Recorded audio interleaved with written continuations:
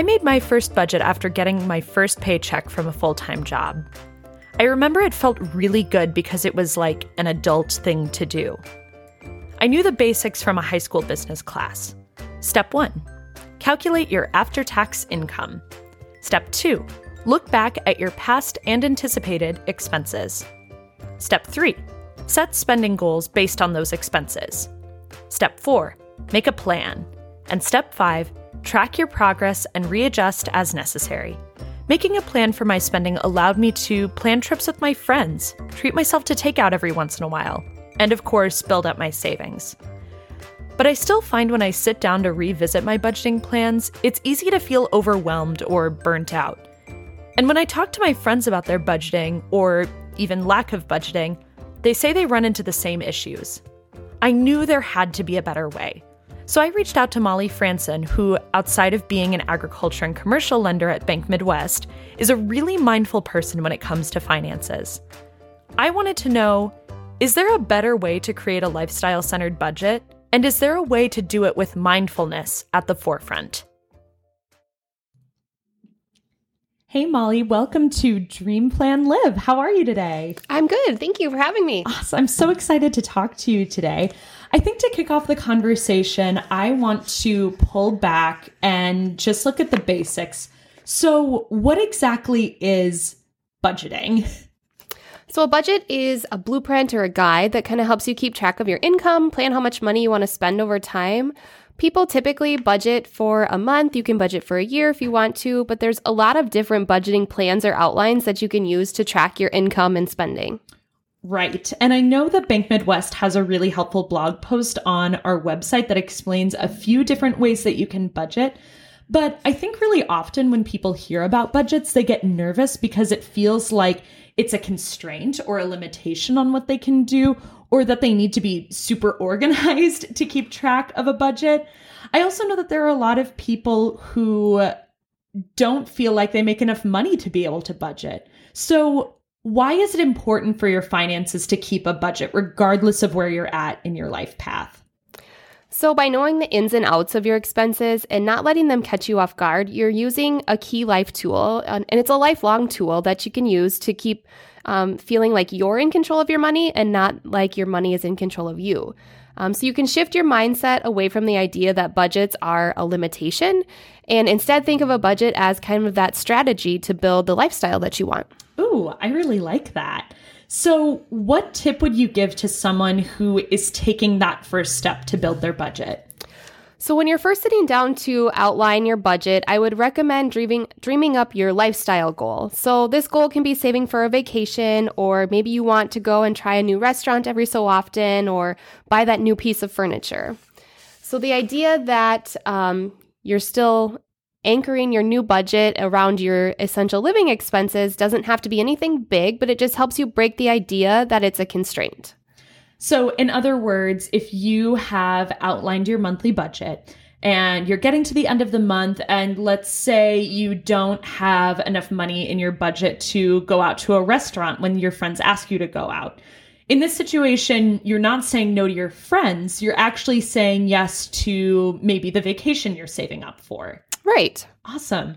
So now you're getting into the steps that I think freaks people out the most, which is adding together what all of your expenses actually look like. So from there, a person would build estimates of what they would want those monthly expenses to be limited to, which becomes the outline for their budget. So what tips do you have for people who are taking that information of their expenses and categorizing them for their budget? So when you're categorizing those expenses, it's helpful to determine what your wants are versus your needs. So your needs are something like your mortgage or rent, your student loan, your car payment, gas, utility bill, insurance. And your wants are things like new clothes, going out to dinner, movies, traveling, vacations, decorating your house, those kinds of things. So the trick between determining the difference between your wants versus your needs means really to just be honest with yourself. And that can be tough sometimes when it comes to your expenses. So ask yourself, what happens if I don't buy this? And remember that saying no to some of these expenses now, like a new coat when your coat is perfectly fine and in good shape, means that you're saying yes to your bigger goals, like going on that vacation or making that purchase that you want to. Right. And I think what's really interesting about what you're saying when it comes to this approach to budgeting, right, is acknowledging that there are expenses that you have in your monthly budget that you can't escape, right? And those are your needs. But it's also making sure that you emphasize that, like, you have a life side of your life too that you need to account for and budget for and advocate for. Right. So my next tip would be setting a budget for each expense and thinking about those that can be renegotiated. When you sit down to calculate and categorize the expenses, you might see that you're spending a lot of money on groceries. So maybe you think, okay, is there a cheaper place for me to buy my groceries? Or maybe I'm buying a lot of things that I'm not eating and ending up throwing out, like produce or something like that. Right. So even with some of your needs and expenses you can't avoid paying for, you can rethink and kind of refinance your expenses. So maybe you realize you're paying a lot of money for rent. Can you get a roommate, or can you move to a different neighborhood? Or if you own your home, can you refinance your mortgage if rates are lower to kind of help lower those payments? Yeah, I think that's super helpful. And, you know, I also totally get that these conversations that you have with yourself, like, you know, what happens if I don't purchase this, can be really hard. But it sounds like what you're saying again is that this is another way that you are getting in control of your finances, not letting your money control you. And again, this is just another way that you're saying yes to that financial goal you decided on. Right. So I think, again, something that is really important, especially as you work on making budgeting a lifelong practice, is remembering that mindfulness is also really important when you're working with your finances. So I would love to hear your advice about how to balance your mindfulness with balancing your budget. So kind of think about when is the right time to sit down and work on a budget. Probably not right before bed or right before your favorite kind of show or something like that, but make it separate from your relaxation time and make sure that you have the right kind of mood or mindset to sit down and work on it. You know, grab yourself something to drink and sit down and just kind of be focused on where you're at, not around anything that's too distracting. If music kind of helps calm your mind, maybe turn on your favorite music while you're doing it. But just remember that making a budget is that blueprint or that guide that helps you get to your next step to make those dreams that you've set for yourself come true. So maybe something helpful to stick to that would be put a sticky note by your computer and just remind yourself before you hit order, do you need this?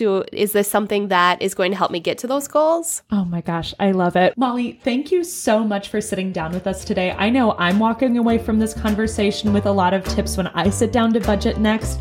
And I just really appreciate you coming on our show today. Thank you for having me.